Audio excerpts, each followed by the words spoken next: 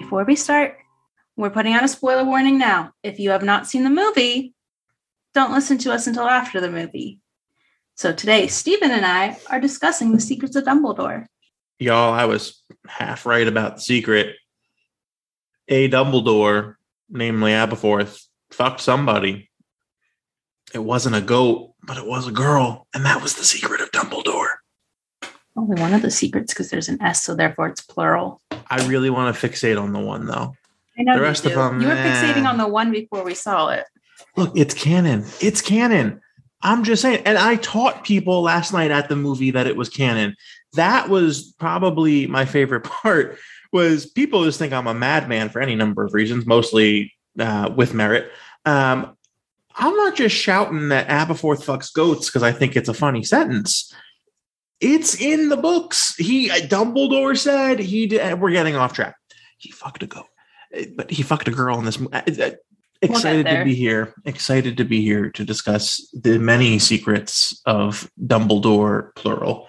Danny, last night in the car, as we were driving home from the movie, I asked you just quick reaction, 1 out of 10. Where'd you rank it? And you said, I believe, a 6, was it? A 7? No, I said a 7, and right now I am sticking with a strong 7. So as of this recording, we saw a pre-screening, so we have only seen this once.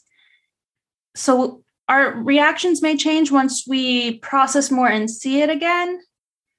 But right now I'm sticking with a strong 7. And I believe you were 7.5? Yeah, and I feel good about that. I liked this movie a lot. I had a lot of people asking me what I thought about it when I posted that we saw it. And Warner Brothers, I didn't give any secrets away. I kept the Secrets of Dumbledore secret. I just gave them kind of spoiler-free reaction. I thought it was a good movie. I thought it balanced the lightness of what makes the Potter films writ large, the Wizarding World films, good, with the darker elements. I thought the color palette was really pretty and nice and crisp and clean. I thought they kind of restructured a couple different characters' personalities and choices in a really smart way from past films. I thought they kind of narrowed down the focus of the plot. Certainly in the second movie and somewhat in the first two, it's pretty wide ranging and it's pretty bold in terms of the number of characters they're trying to put service. With this one, they brought it down to a much more manageable kind of, plot focus. And then I thought, not for nothing, I thought Mads Mikkelsen and Jude Law were phenomenal together. So yeah, I liked this movie. I don't think it's cracking the AFI top 100 anytime soon, but I think it's up there in the upper half of Wizarding World movies, inclusive of both Potter and now Fantastic Beasts. I would agree. They closed up some plot holes. It wasn't as chaotic as Crimes of Grindelwald was. And I really did enjoy it. And I'm looking forward to seeing it again. It's the type of movie I think. So the movie, tell me if you agree or disagree, in some respects feels like a detective film of sorts, not purely in the way that the Batman did, where the Batman really was the detective film, but that the whole premise of what they're doing here is that one of the secrets of Dumbledore is that Dumbledore has this massive plot because Grindelwald can see the future because he is a seer of some way, shape, or form. So Dumbledore's whole theory is in order to get around Grindelwald's ability to see the future, you have to confuse him, and you have to confuse him by essentially doing the unexpected thing and creating confusion by doing many things at once. And so each character in this film is given a different charge. Some of the details we are provided, some of which we don't know ourselves. And this whole film progresses where characters are making choices and we have to kind of piece together intentionally, not because the writing was bad, I don't think. We have to intentionally piece together people's intentions and how actions tie together. And I really liked it. So I think on a rewatch, you're going to be able to maybe, whereas you fixated on Newt in this first going, because of course he is, one of the primary characters, maybe you'll focus a little bit heavier on Yusuf Kama's kind of storyline or Bunty and her thirsty storyline or whatever. I think on a rewatch, you're going to be able to dive deeper into some of the machinations of the semi-exposed plot lines for those characters. Definitely. No, I definitely agree with that. And I'm excited to be able to do that. rather than just I feel like sometimes when the first time you see a movie, you watch it for the whole movie. And like you try to pick up on the little things, but you're still going to miss things because it's all new content that you're consuming. Because like even in a trailer, like you see little pieces, but it's not a whole thing. You get little glimpses of the trailer throughout it. So you don't really know what's coming. Yeah, so we had a couple friends who saw an early cut of the film. It certainly, I don't believe, was a final cut. I think it sounds like it was a rough cut. And the sentiment they expressed to us, again, without trying to spoil anything for our benefit, was if you've seen the trailers, you've seen the film. And we talked about this on the drive home last night. I understand their point in that one of the things I thought was fascinating about the trailer was, unlike a lot of movie trailers, where typically those trailers tend to be super heavy and concentrated on one section of the film, the trailers that we got for Secrets of Dumbledore did encompass action from the first couple of minutes of the film all the way to like the last handful of scenes. I don't think you can watch the trailers and understand what happens in this movie, but it does in a different way than perhaps I have seen in modern film kind of preview encompass a lot of the film in terms of the territory it covers. Do we want to start from the beginning, or are we just going to... Because we couldn't take notes. Our phones were not allowed to be on. There was a security guard. So we don't have a concise breakdown as we watch the movie as we have had during our rewatches. Yeah. So perhaps to your point, Danny, perhaps for the sake of this, maybe we just kind of semi-chronologically go through and talk through what we remember from various points and what stood out, what we liked, what we didn't. Certainly, I am not foreign to tangents. If tangents arise as we progress, that is fine too. How does that sound? Sounds good. Yeah, so I'll tee up the opening, and then you can feel free to get specific. The opening is a little fragmented, in my opinion. You kind of jump around from little vignettes of different character pairings, right? So you get Grindelwald doing his thing and his creepy castle thing, right? You get Newt out in the wild capturing Bambi, right? You get whatever Dumbledore's up. Like you get these different pairings, and for the first like half hour or so, the action kind of just bops along, going from different scene to different scene, and they don't necessarily tie together cleanly.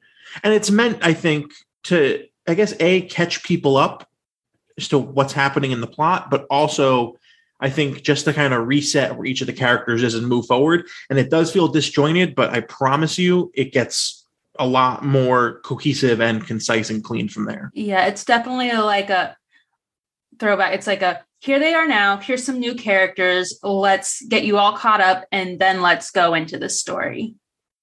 And like, yeah, it's disjointed, but I think it worked for what they were doing.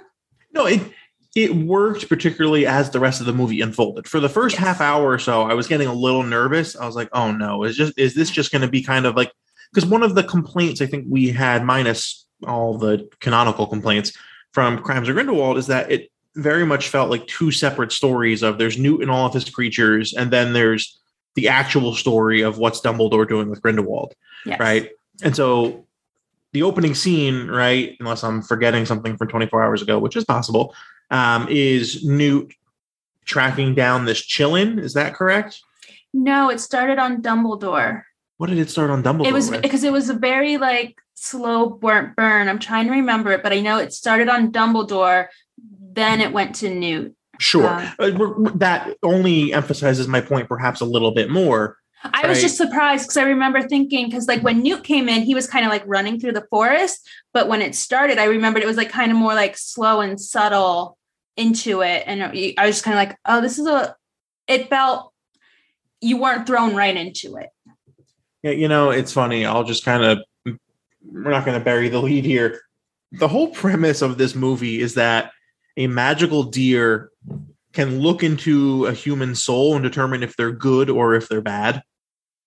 And so the whole movie rests on the premise of there being not one Qilin, which is the name of the creature that is Bambi, but two, And Grindelwald has one, and Dumbledore has one, and Grindelwald tries to enchant. Like, it's funny, as we were driving home, I was like, this whole movie just rested on the premise of a deer tells people if they're good or bad. Like, we just went through 2 hours, 23 minutes to see a deer bow in front of a human.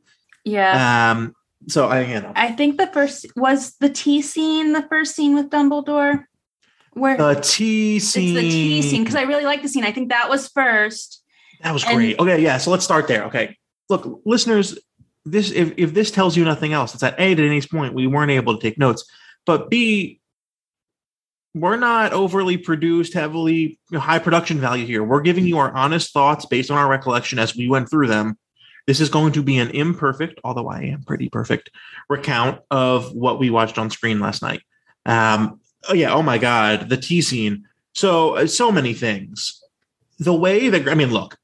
So let's just start with the big one, which is Mads Mikkelsen. A lot of people have, as we've talked about on this podcast before, right? Johnny Depp versus Mads Mikkelsen.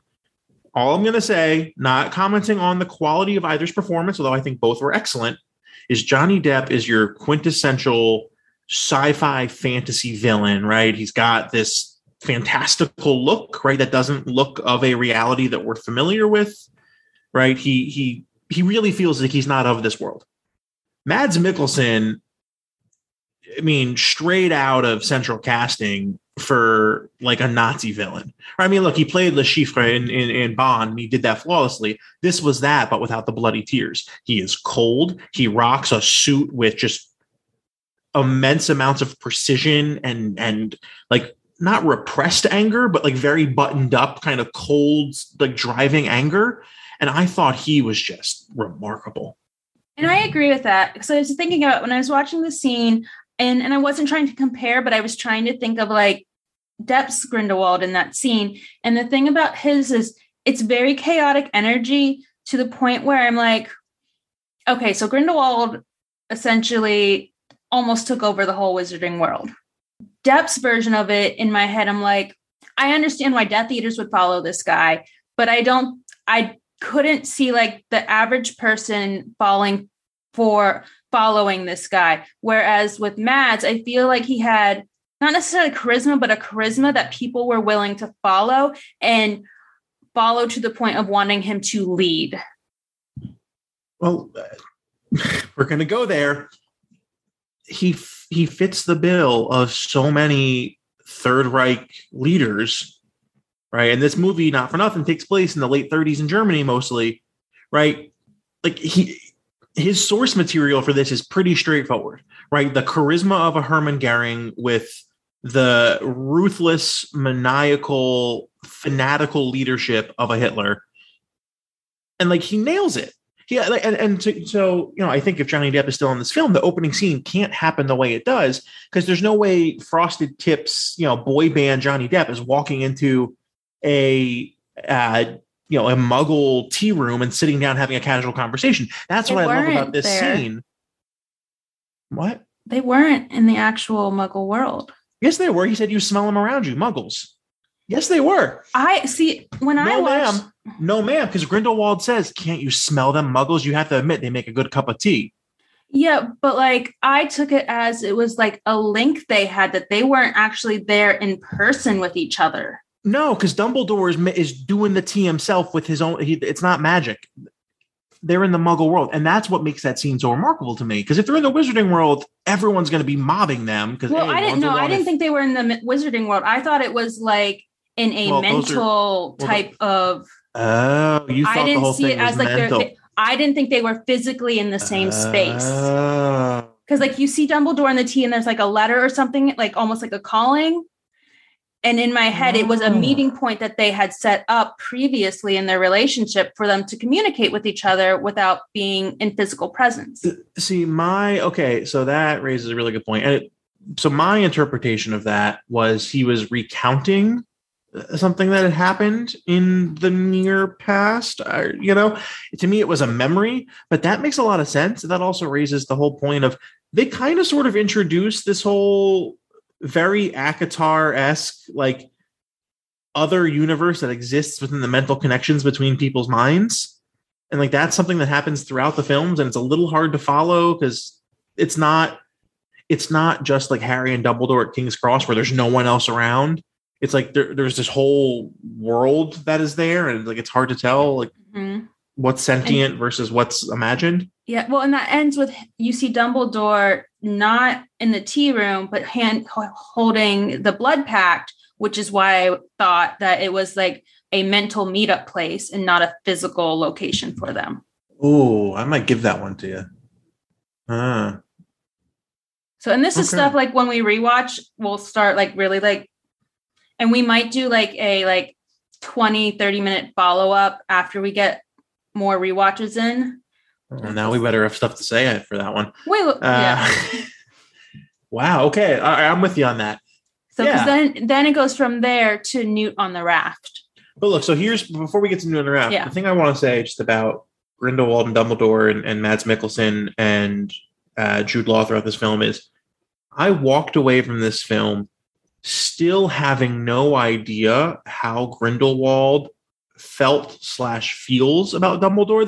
There's been a lot of conjecture and just people kind of, conversing over the past handful of years of, well, was Grindelwald always just leading on Dumbledore as a child? Walking out of this film, I still have no idea what the truth is. And I like that because I think it's very easy to telegraph, well, I always loved you and now I don't, or I never loved you. And that's just like, it cheapens it. Yeah. I love that Mads Mikkelsen was able to provide this nuanced performance. That the same way we talk about the twinkle in Jude Law, Dumbledore's eye, Mads Mikkelsen, despite being cold and just absolutely terror-inducing, is able to give this smirk and a little bit of, not a twinkle, but a little bit of energy in his eyes that it's hard to truly understand where the truth lies kind of at his core. And I love that. I thought that was really well done. And when it like comes up, he puts it like back on Dumbledore. So you never know what his intentions and his feelings were behind it. He references Dumbledore's feelings more than his own. That raises such a great point, Danny. I'm glad you brought that up. In that tea scene that may or may not be imagined, Grindelwald says something along the lines of, you were loyal to me, you were committed to me. Johnny Depp's Grindelwald gives off total bottom vibes. Mads Mikkelsen is a top through and through. Let me tell you. Very different aesthetics and vibes that the two of them were giving off. And boy, oh boy, I think the fanfic crowd is going to have a ball with it because it was a whole different Grindelwald. Anywho, I thought about that last night. Carry on. So then that scene switches to Newt. And you see him on this raft, like itty bitty raft, just like floating down this random body of water. Well, it's funny because when that scene first kind of comes, pans up from the water, I'm like, are we about to get Hogwarts? Because it looks like, because if you see the light first, and they look like the lights that were on the boats going into Hogwarts. Yeah, you see both of the lights. You see the light from the little boat, and it looks like the first year's boat. Yes. I'm like, oh my God, are we about to get Hogwarts? And then spoiler alert, they do that like an hour later. And it was still really cool. And they did. But I was like, oh my God. And then you get this really cool pan up on Newt. I don't know how to explain it. Everything about Newt in this film seemed more confident. First two films, don't get me wrong, Newt's doing a lot of cool stuff, but in the way he moved, he seemed very timid. And I think that was great. I'm not criticizing it. I like it. His character in this film, the physical movements seem to be with a lot more confidence and on the front foot rather than kind of a little bit of that timidity that we saw. It's almost like, not like the actor getting more comfortable in his role, but like Newt becoming comfortable in the role and the storyline he has been set to live. Exactly. Yeah. The whole chillin' thing. First off, what kind of name is that for a creature? It's like, hey, I'm chilling. No, you're a glow in the dark deer. I didn't fully get that one. Look, as we've discussed before, I don't come to these films for the Fantastic Beasts. The chillin' thing at first is slightly confusing insofar as Newt, through his own powers of tracking creatures, we assume, finds this big chillin, who then produces little chillin. And then out of nowhere, long hair Ezra Miller appears with a couple other bad people. I think Vindo was one of them, right? Bellatrix 1.0 shows up, and somehow they're there as well. No one ever explains how they find Little Chillin and Big Chillin. And a battle ensues, and Newt's case has like 8 legs and it can run, which was a new development. I will say one of the things I thought, and I don't know how intentional this was on the movie maker's part, but there were a lot of scenes in this that reminisced scenes from the Potter films, right? So I was getting strong Deathly Hallows running through the forest away from the Snatchers vibes as Newt was going through this. There's a couple scenes later that we'll hopefully get to, assuming we remember, that like felt very much like, if not direct callbacks, at least inspired bys. Yeah, I have a few of them listed down. I was researching, there was no Chillin listed in the Fantastic Beasts book, the physical book. So I was curious. It was, so then we go to scary Nazi castle, right? Right, don't they? It's that or Jacob. Sure, it's either that or Jacob. Let's just follow the Chillin story. They go back to scary Nazi castle. Grindelwald has some weird lines that he gives to Credence. Queenie is looking very different physically than how Queenie looked in the past couple of movies. And Grindelwald, using his wand, which I guess he conducted nonverbal magic, slits the throat of Lil Chillin,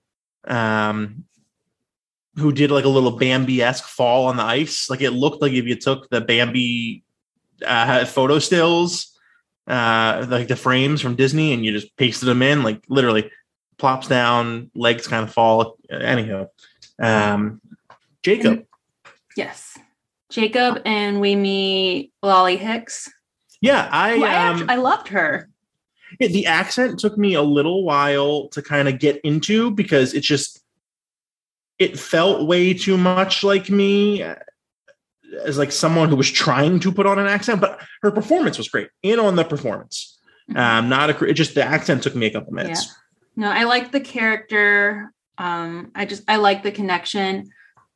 Yeah, fun fact, I met Jessica Williams before. Oh. She came and spoke at American where I went to college, and I was part of the student government executive team that brought her in.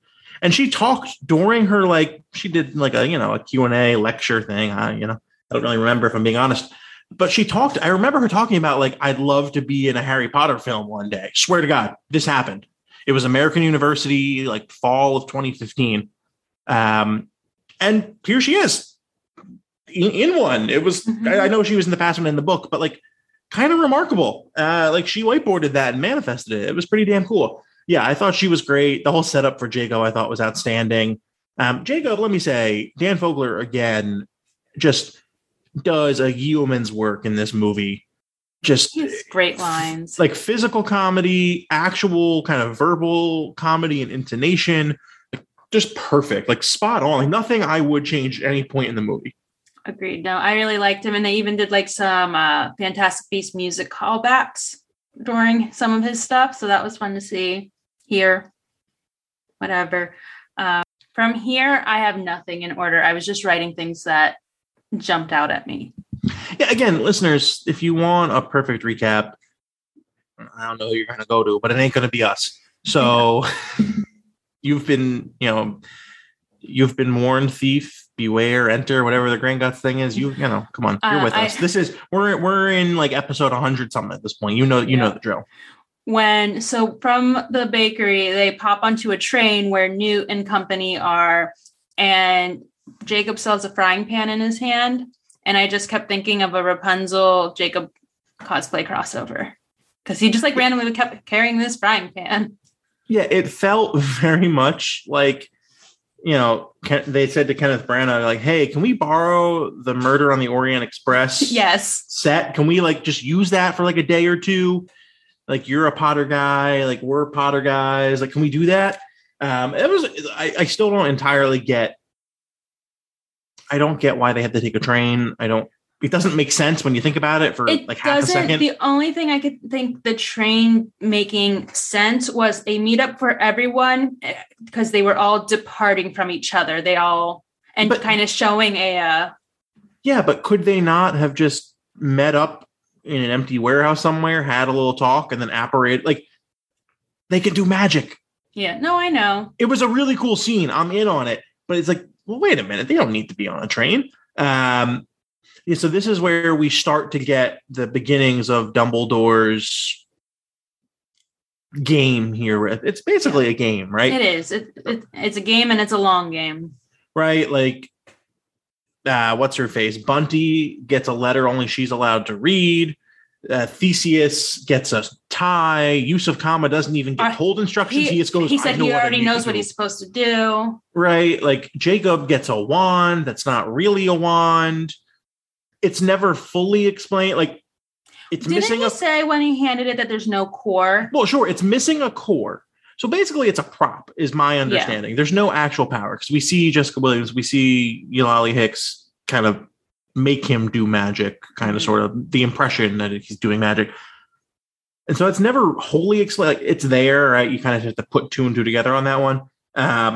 But again, that was one of the things I was really happy with in the trailers is, again, the same way it would have been really easy to say, Grindelwald, I never loved you to Dumbledore, or I always loved, right? It also would have been really easy to make the big plot reveal that Jacob gets a wand. And like they didn't hide that at all. That was in the trailer from like day one. It wasn't a thing that was like subterfuge. I liked that. I like that. And I like that they didn't like find a way to be like, oh, Jacob's actually magic. Because people kept talking. I was like doing rumors. They're like, well, his name. And I was like, oh, that's too far. And then Bunty leaves with Newt's case.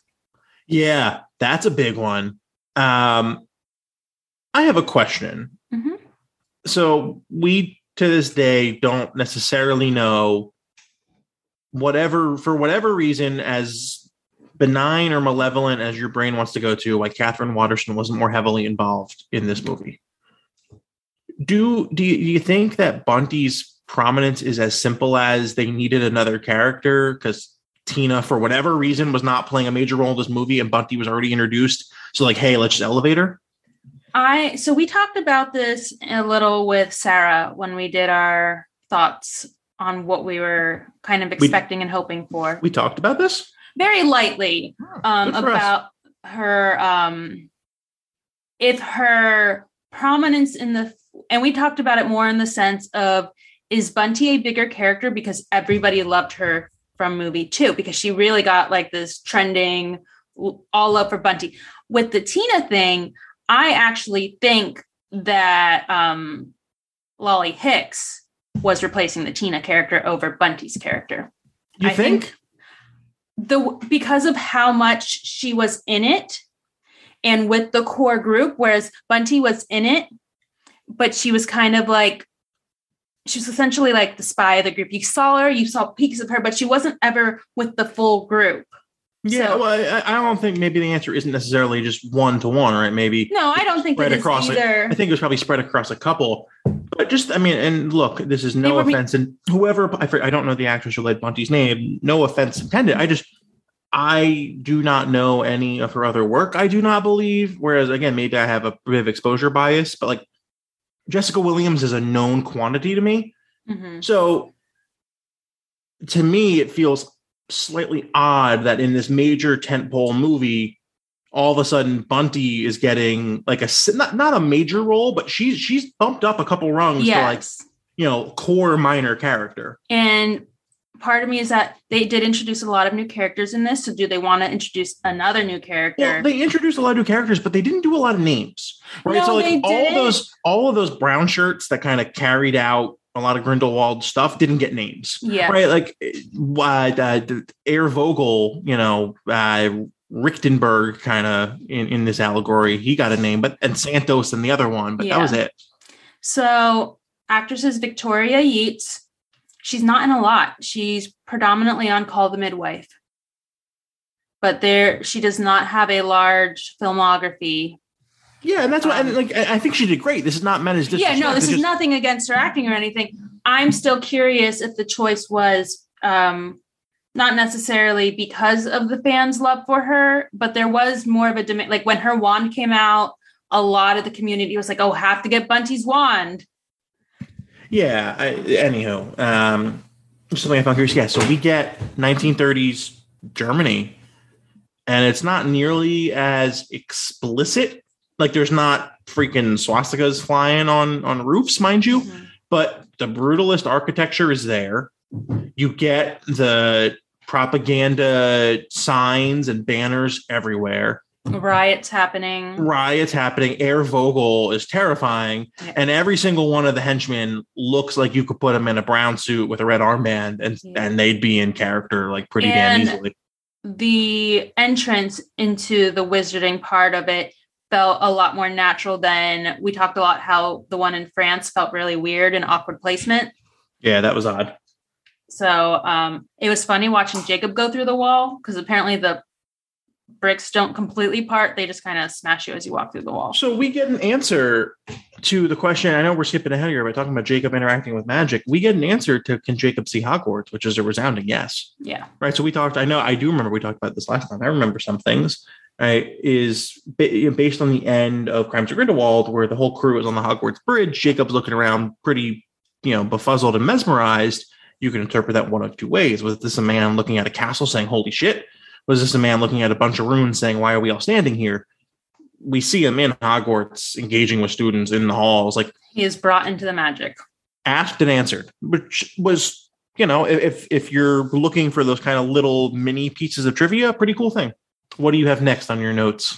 Well, then we go into the manticores, the newt dance. Y'all, I told you. I don't care how many more of these movies we're going to get, if it's 1, if it's 2, if it's 13.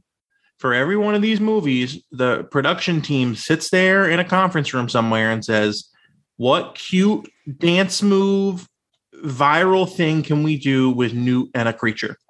And Anya was doing it in the theater before we even left. Yep. And then Karina and others were doing it in the hallway afterwards. Look, it got the biggest kind of laugh kind of reaction out of our crowd, I think. It was also a chaotic scene because we talked about it is that like as they're trying to escape, you could not keep track of what was going on. Like walls on top of Yeah. So the exit didn't make sense because the massive manticore, whatever the hell that thing was just kind of thrashing at will like the Kraken in Pirates of the Caribbean.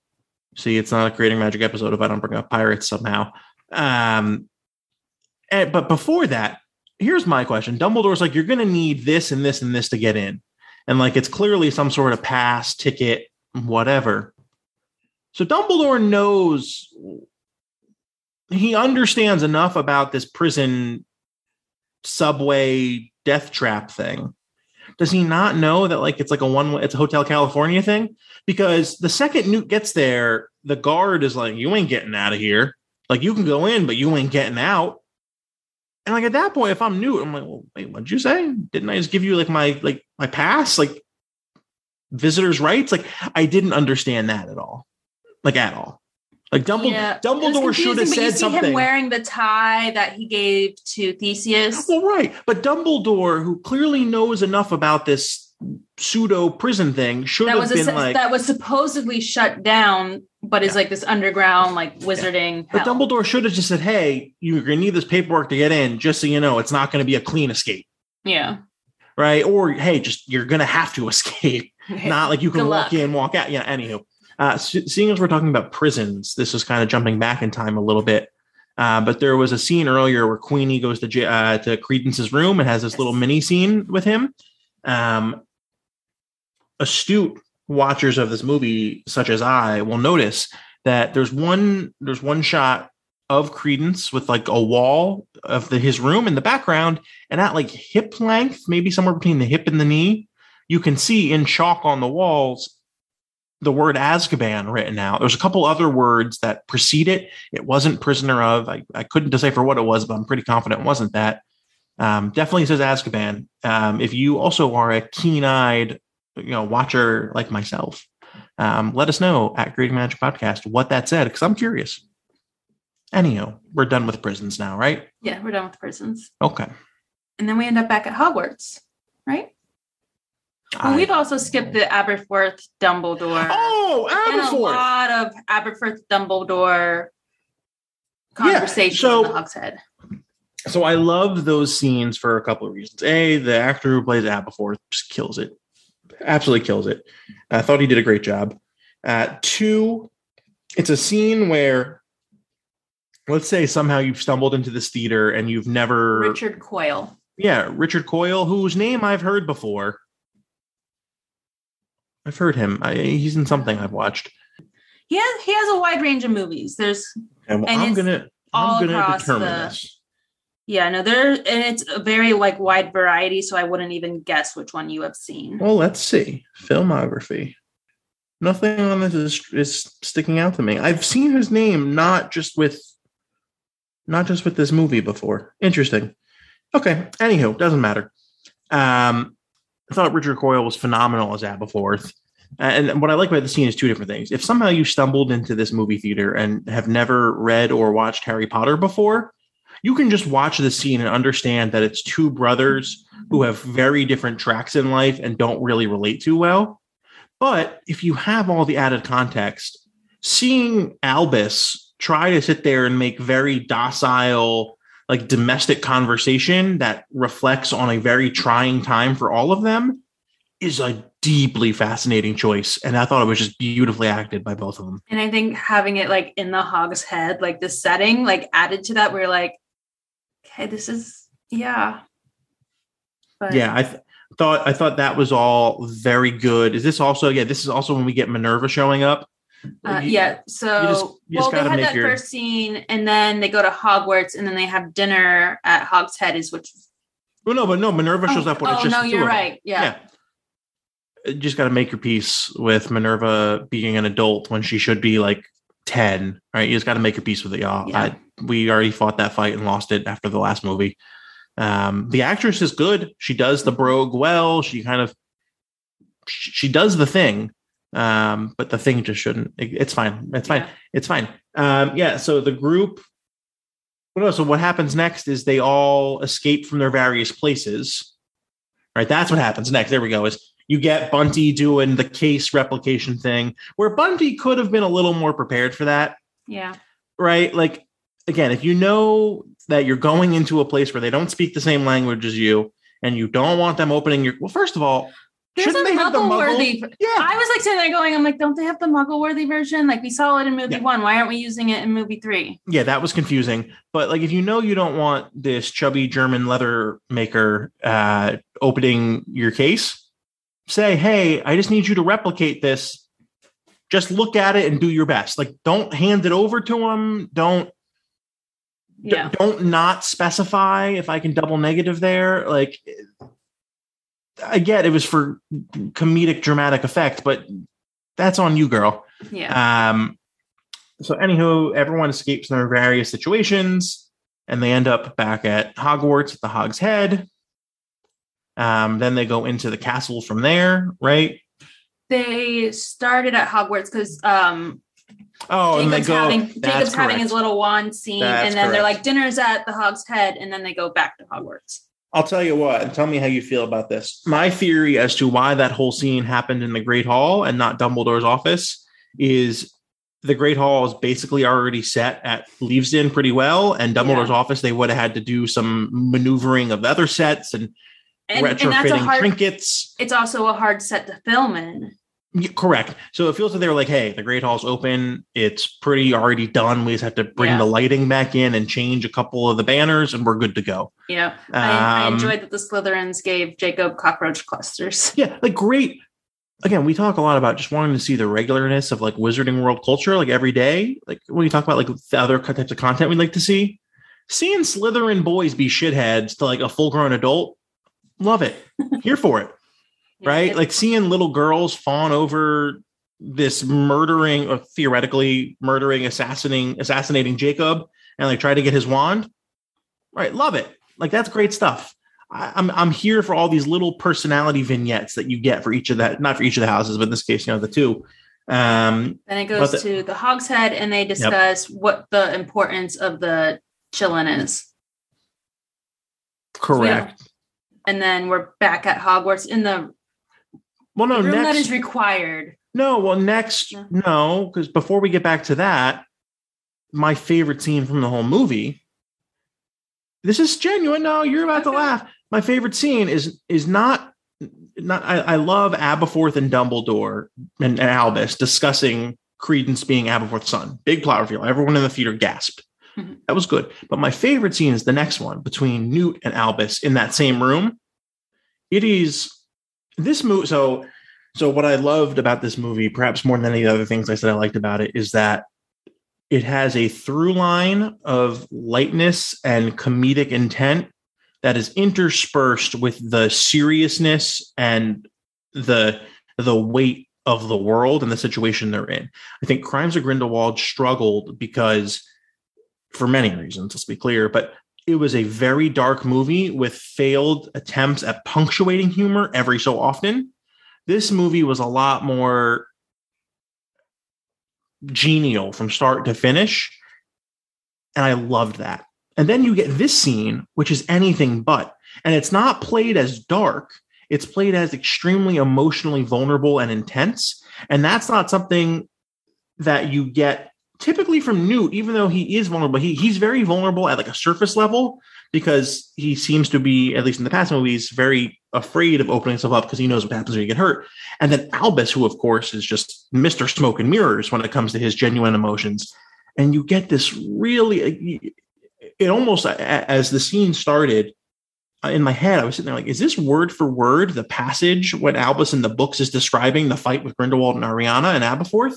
And then it's not, but it's so, it was so intense. And like, I was on the edge of my seat watching that because that's what the movie's about. Right. The movie's not about the plot of the movie rests on the glow in the dark deer, the Qilin, but right, the movie is about Dumbledore's internal struggle with the choices he made as a youth and how he reconciles those with the man he believes he's become, or at least is trying to be, and how other forces, both ones from his past / present Grindelwald, or ones from his present / future students and former students, perceive him and are exerting their own assumptions and life choices on him. So this scene was beautiful. I thought it was so beautiful. And that's one that's so easy to screw up because, again, you can be too heavy-handed or too whatever. But, I mean, Eddie Redmayne and Jude Law handled it just absolutely perfect. They did. And then because they had that moment after this whole story where you can tell like Newt's trying to figure out what to say and he starts thinking, Dumbledore stops him and goes, "Don't disappoint me, Newt. Like, the thing that is good about you is that you are always truthful," type of situation. And it was just like also another moment of like him being like, you don't have to like try to comfort me in this situation. Like, you don't have to say words. Yeah, I thought that was, we're spoiling our end of movie favorites right now, but I thought that was the most beautiful scene in the entire film. I thought that was great. So yeah, to your point, and this is where I'm going to do a canonical Minerva McGonagall 2.0 here.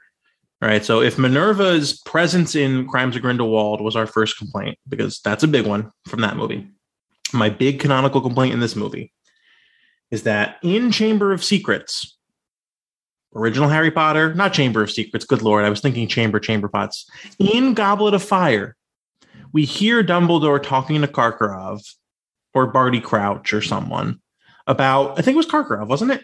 About the chamber pots and how one time he discovered, walking along this hallway, chamber pots that he had never known to exist before, and he's never been able to find them again.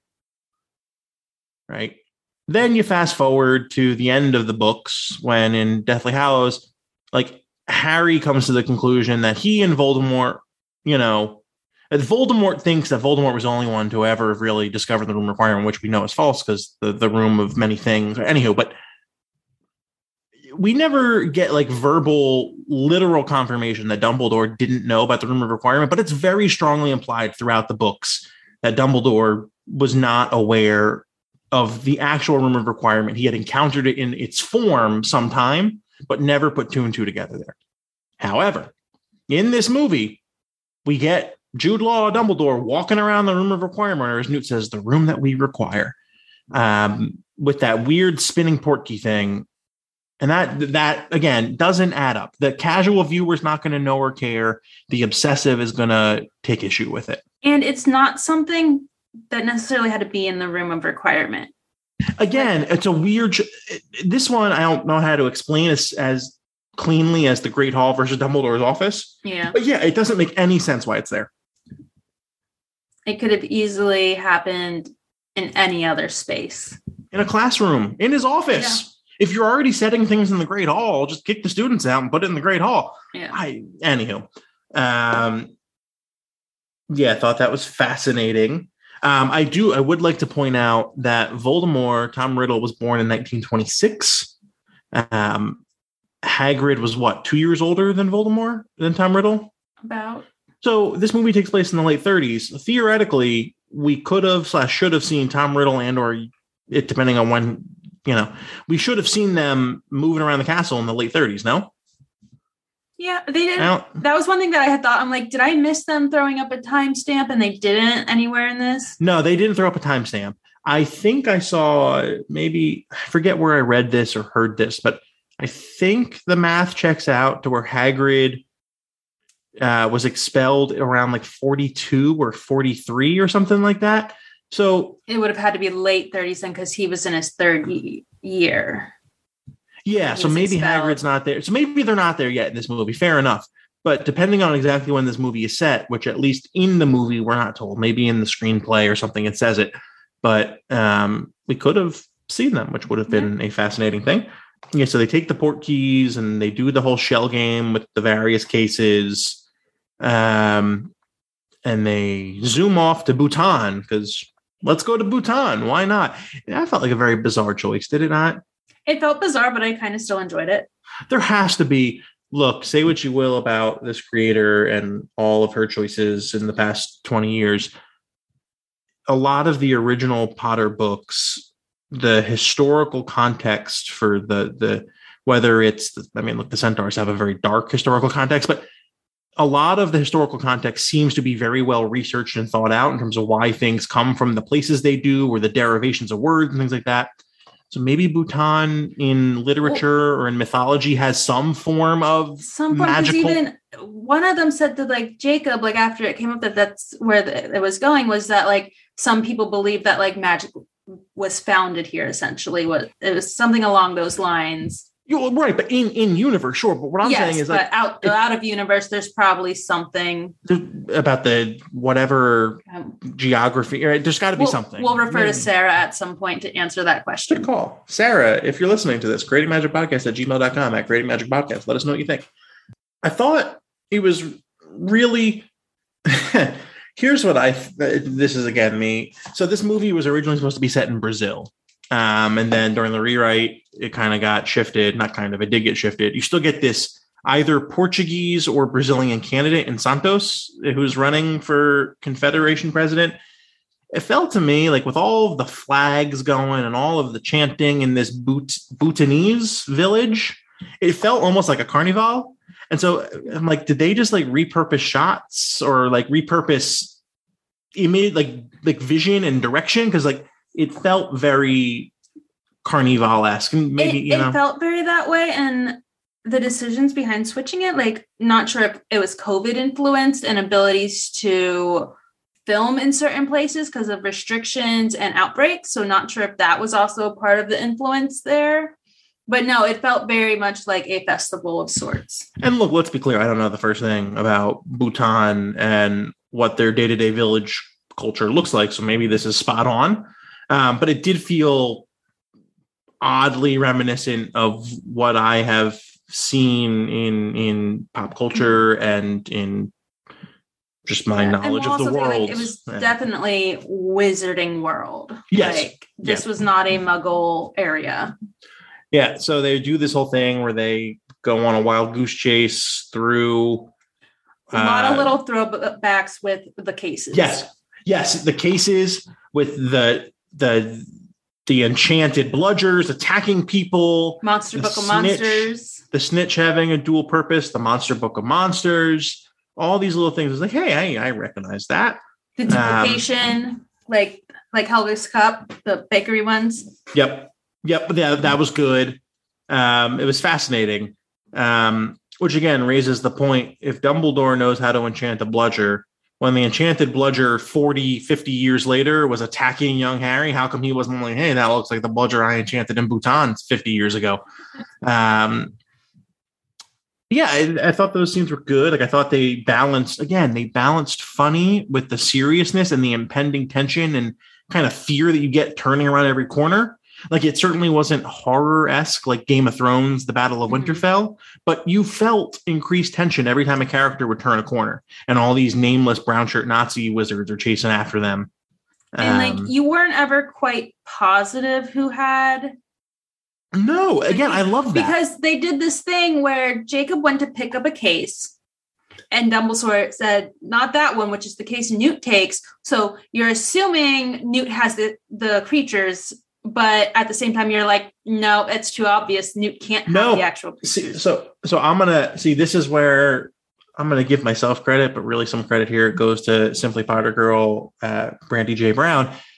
There was only 5 cases on the ground there, but we knew that there were, 6 cases in total, right? Because there's the original plus the 5 copies. So when there's only 5 cases in the Portkey room requirement, we know there's an extra case somewhere. Well, right? No, because Bunty brings in her 1 case original and says, I need 5 copies of this made. So then there's 6 cases. I feel like I'm doing either an LSAT thing or a math word problem right now. So then there's 6 cases. When we go to the room of requirement, there's only 5 cases sitting on the ground. Mm-hmm. Right. So when Dumbledore does that, don't touch that one, go to the other one, I think he's just having fun. I think that's just Dumbledore because, again, everyone knows that Dumbledore holds all the cards here. I think that's just him being like, I'm going to fuck with these guys. Oh, see, I took it as Dumbledore wanted Newt to think he had the actual case. No, I agree, but I think he did it out of, I'm going to have a little bit of fun here, right? Because if everyone knows their case is fake, like the stakes aren't going to be super high, right? Like I interpreted that scene as like Dumbledore's case never showed up. Yes, it did. No, Bunty had a case in her hand. She picked up a case. Newt had a case. Theseus had a case. Lolly had a case. And Jacob had a case. That's 5 cases. But the 6th case showed up because Bunty shows up in the whole veil thing, which I thought was going to be Tina. Case when she left. Thought that was going to be but I think she drops that one to cause the commotion. We never saw her drop a case. No, because otherwise, why would you make a 6th case? Why would you have 6? There's no reason. If you're only going to have 5 at the Bhutanese village, why wouldn't you only make 4 copies then? And the 5th is the original, and then you're good. Because then there's 4 fakes and 1 real. Again, I think Dumbledore. Again, it wasn't explained, and I don't necessarily need it to be. I think that Dumbledore and or Bunty or Aberforth or someone brought the real case there and had it ready because Dumbledore's like, I got to go. Other people need me now when he left Jacob. Right. I think all 5 cases in the room requirement are all diversionary ones that explode with books or papers or bludgers or snitches or baked goods or whatever the hell. Right. And the real one is the one that Bunty has when, again, I thought that was going to be Tina in the green veil coming up the steps because the way Newt looks at her, I'm like, oh, we're finally going to get her. He wasn't looking at her feet. That's how we should have known it wasn't her because Newt would have looked at her feet and been like, oh, I'm a little uncomfortably hot under the collar here. I like this. But that's the real one. See, I went with Bunty had the case the whole time. I don't think Dumbledore is too smart to, and again, not a shot at Bunty, to during this whole massive, maze chase through the Bhutanese village to have the real case in play. I think he's got the real case ready at the last moment for Bunty to then grab. Because what happens if Bunty has the real one, but Bunty gets caught during the maze chase? Oh, well, then you're fucked. The whole plan's over. So, no, Brandy pointed this out in the movie. She elbowed me and held up 6. She was like 6, 5. And go back, loyal listeners, go back and watch that scene. Disagree. Okay, we'll agree to disagree, but we'll agree that I'm also right. It's fine. It's fine. You're not. Okay. So yeah, and then this is where you lose me a little bit. So fake Lil Chillin, like undead Lil Chillin. Yeah, guys, there's this whole scene where Grindelwald is in a wool suit in a pool, resurrecting a dead Lil Chillin. It happened. Vogel, the Nazi, and Ezra Miller, the recently arrested movie star, and Vinda are all there. That happened. So the resurrected Lil Chillin does its thing and bows to Grindelwald. And then this is where Bunty shows up. Well, first Jacob shows up and gets tortured. Newt tries to stop, doesn't really. I think they're about to kill Jacob. Which would have been a Game of Thrones type of conviction. Like, hey, no, like, this is serious shit here, y'all. Like, this is the premise of World War II. Like, people are going to die. I'm not saying I would have liked Jacob dying because I think he's probably the best character in the films, but that would have made for a damn good plot twist. Anywho, Bunty shows up with the real case, not the diversionary case, and real Lil Chillin comes out. And this is where it beggars belief. Because at this point, Grindelwald knows the jig is up. Right? Because the real Lil Chillin is going to not bow to him. Why doesn't Grindelwald just kill little baby Chillin and then seize power at this point? He knows that he's at the end of his rope here with this whole ruse. I don't understand why the murderous megalomaniac evil leader doesn't start exhibiting murderous megalomaniac tendencies and murder the Lil Chillin and then just use brute force to seize power. Don't get it. No idea. But in this time, they then break the blood pact. Yeah, the blood pact gets broken through this weird threesome of spells. Don't fully understand how exactly it got broken. They explain it, but I still didn't. Paula and I essentially broke it down to love conquers all. Yeah, I still. That's kind of. Dumbledore... But then part of me is also like, Grindelwald couldn't move against Albus, but does it link up to other Dumbledores? Because he then moved against. No, because No, I can't. Well, I was trying to figure it out in my head. So I was like going with that, and I was like, no, but he also tried to use it against 3 Dumbledores at once. Yeah, I didn't understand. I didn't understand how it got broken, but it got broken. That's all that matters. And then they go into that weird metaverse where he's like, "Who do you have now, Dumbledore? Who will love you now?" Whatever. Okay. Grindelwald does a weird Glinda the Good floating bubble to kind of flee, which was bizarre. Oh, here's a question. Major question.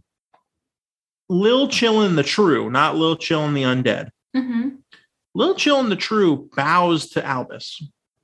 I thought that the Lil Chillin the True was only going to bow, if I listened correctly, to people who had nothing but true, good, selfless intent in their heart and soul, right? Something like that. I went back and forth with this, and I'm going to have to watch it again, the wording, because if that's the wording they're going by, that's Newt. Except that Newt is not someone that wants to be in a leadership position. Well, look, I don't know who it is, but I know who it's not. It's not Albus Dumbledore. Albus Dumbledore wanted to conquer the Muggle world for the greater good as a child. Regardless of his reason for wanting to do so, he wanted to do so. But that was not a current place of heart of where he was at. Yeah, but throughout the films, throughout the books, throughout the films, everything, Dumbledore admits at many points that he is far from a perfect, he lies his way through the majority of his life. Yeah, but I don't know if it's not perfect. It's intent. Well, yeah, but it's splitting hairs, and we would really need to hear the wording again of how they explained it. Yeah, I love the way that Jude Law handles it. And he's like, oh no, not me. I thought that was very funny. Yeah. And it reminded me of that moment, in the Harry Potter books where they talk about how they were trying to get him to minister. And he's like, that's no. Yeah. Difference is in the books, you can't convey the humor and just him being I thought it was very funny the way that he was no. And then it bows to Santos or whatever. And she becomes leader. I didn't understand. He's like, surely there's another. And then the children's like, okay, I didn't fully get that, but it's fine. It really didn't matter. And that's the end of what I'm going to call the contemporaneous film before we get to the final scene. Anything else you want to add on about the contemporaneous film? We have we really avoided like the Credence conversation. Well, I think why do you think we avoided? I wanted to ask you that. It wasn't a main through line. There was one scene that like I really not enjoyed. That's weird. How it was filmed was very interesting. Was the Dumbledore Credence fight scene, and I think it was really interesting to watch. And it was another one of those like mental spells where it all kind of happened inside their brains. But then there's that Aberforth Credence scene at the end. That's very reflective. Yeah, I just don't care about Credence, and I don't like nothing to. The storyline doesn't matter to me. It's a red herring. Yeah. It's not something that matters to the core of the story. It is, and in this movie, they're like he's dying, and to me, that means it's a way for them to write him out of the story. I don't think he's going to appear again, especially with everything else going on with the actor. Well, I want to talk about again here in a minute. I agree with you, but I want to talk about what again could even mean, because we get this final scene, which is inside/outside of Kowalski's Bakery. We're back in New York. And inside you have Jacob preparing for his wedding to Queenie. You have Newt nervously rehearsing his best man speech, but really focusing on seeing Tina. Then you go outside and you have Eulalie Hicks and you have Callum Turner, Theseus showing up. And then Tina shows up, or vice versa in terms of order. Tina showing up for a solid 30 seconds of the film. But what I want to talk about is the scene with Dumbledore that Newt has. Yes. Because it raises a couple questions for me. Yeah, I had one big question after watching it. Okay, so let's see if we cover that one in the logical path I'm about to go down here. One of the things that Newt says to Dumbledore is, I didn't think I'd see you here. I didn't know if I was going to be here. I didn't know if I would, or however he phrased it back. Right, which started me thinking, when exactly is this scene taking place? Then Newt, with an extreme sense of like closure and finality, says, like, it was like an honor to help you. I would do it all again. Which then I'm like, really, when is this scene taking place? Is this a flash forward? Because I heard that scene, I'm like, oh, well, Grindelwald's done. The Wizarding World is saved. Dumbledore doesn't need any more help with a big mission right now. Because if this scene takes place, let's say weeks after the scene in Bhutan, is Newt really saying, hey, we're done. This was fun. I would do it again sometime if you want. I don't understand where this takes place in the timeline. I don't think it's like a flash forward type of thing. To me, it was, now that the blood pact is over, Dumbledore himself can move against Grindelwald. Yeah, but Dumbledore... agreed. Yes, Newt has helped with things, but he was never going to be the one to do the battle. Was he? But the final actual battle, sure, but Dumbledore has proven time and time again that he's not a fan of just, hey, let's go battle. Yeah. It's machinations and games. It's a long game, yeah. Right. And so it felt odd to me that Newt was like, hey, we're done here. I'd do it again if you want, but we're done. Yeah. My question popped up. Okay, go ahead. This might be my final one. Go ahead. No, go ahead. Go ahead. My question after that conversation was, it felt like that if they choose to do another movie, that it won't be Fantastic Beasts. It will be Dumbledore versus Grindelwald, and we might see some of these characters we enjoy, but there's not going to be a focus on them. That they are no longer the people we are following. We'll be following more along the lines of Dumbledore, Grindelwald. Yeah, well, my question was in a slightly similar vein, albeit different. That final scene provided simultaneously finality if Warner Brothers wanted to wipe their hands of this franchise, or regardless of what direction they take it in, with that "I do it all again if you ask me to" line, the ability to open it up with another movie tomorrow. They can end it with everyone feeling comfortable because everybody knows what happens with the battle. Yeah. We don't have to actually see it. We know how it ends. Yeah. Well, it's funny. We had joked in the lead up to this movie that like if this movie performed really poorly, not only was there not going to be another, that one was pretty not necessarily joked about, pretty widely known that like that was like the sentiment around Warner Brothers, but also like, hey, there was going to be major redevelopments to the upcoming Epic universe. Yeah. Right.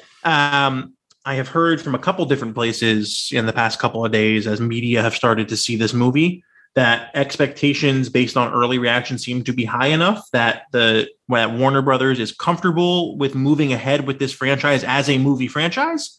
To your point, what the next movie is, whether it's Fantastic or whatever, right? Yeah. This franchise is going to continue. A, B, there was some talk they were going to pivot it to a TV series. I don't think that's going to happen. And they could. They still could. They could. But I don't think it's going to happen at this point. But C, that it feels like if box office returns come in the way that early indications on this film seem like they will, Epic Universe is going to be Fantastic Beasts. The corner is going to be Fantastic Beast centric, and it's not. They're not going to have to redevelop that last minute. So, all in all, I think Warner Brothers is going to be pleased with the outcome of this film.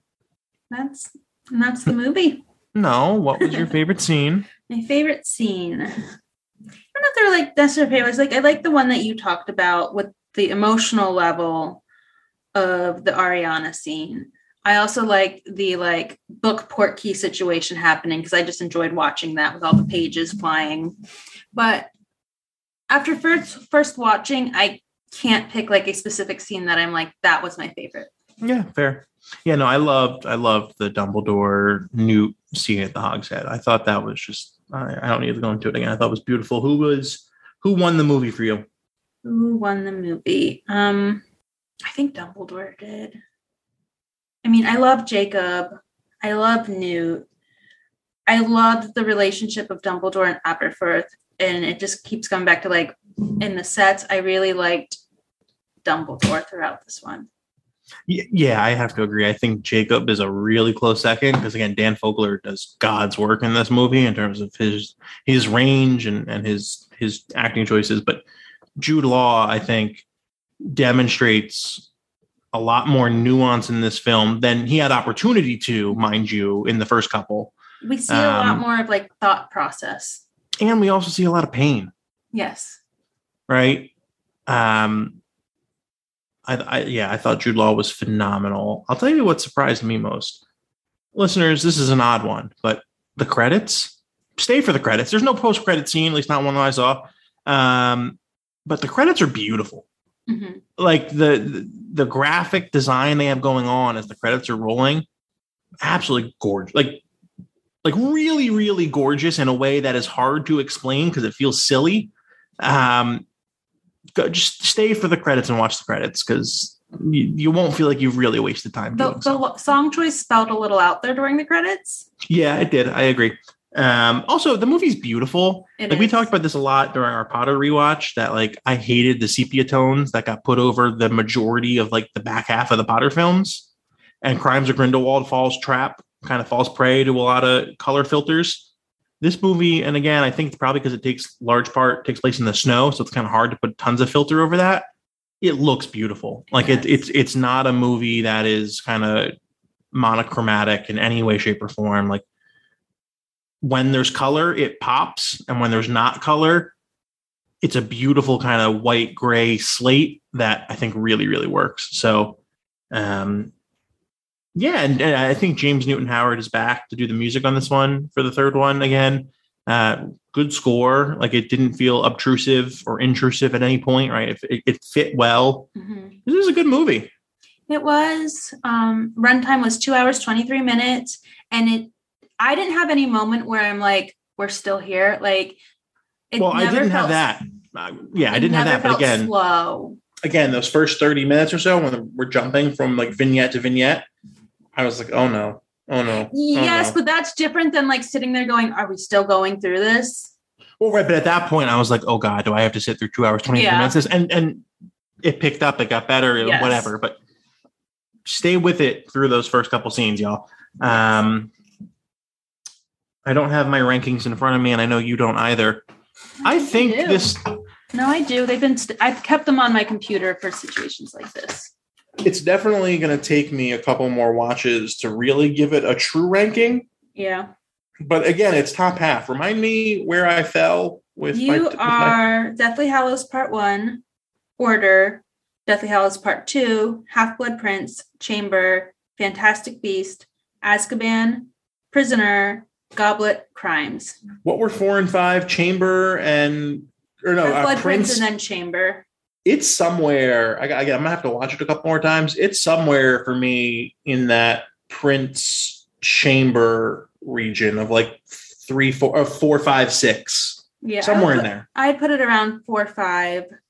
I think it's better. Like I think it's better than Fantastic Beasts 1. It's certainly better than Fantastic Beasts 2. Yes.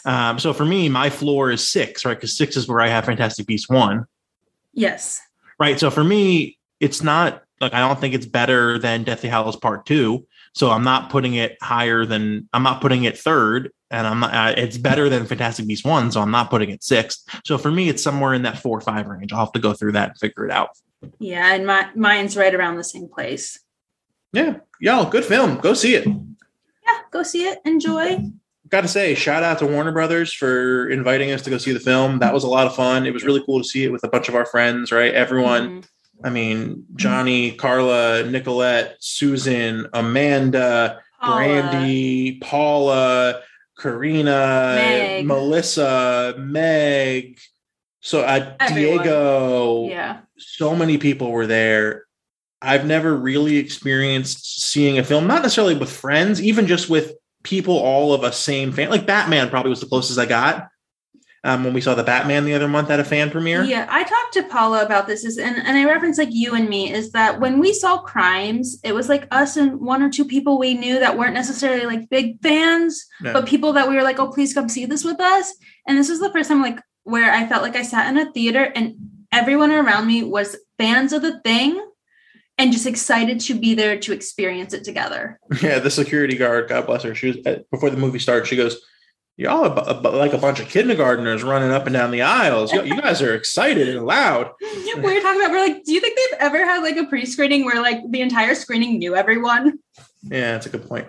So anywho, again, shout out to Warner Brothers for the invite, but really shout out to y'all because we got invited because we do this podcast, and I don't know what the hell it is we do here every week, but apparently we're doing something right because we got Warner Brothers' attention in a good way.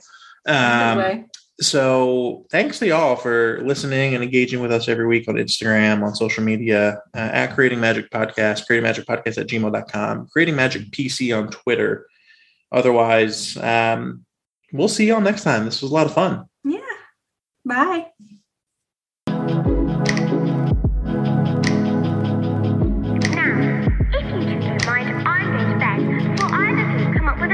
Idea to get us killed, or worse, expelled.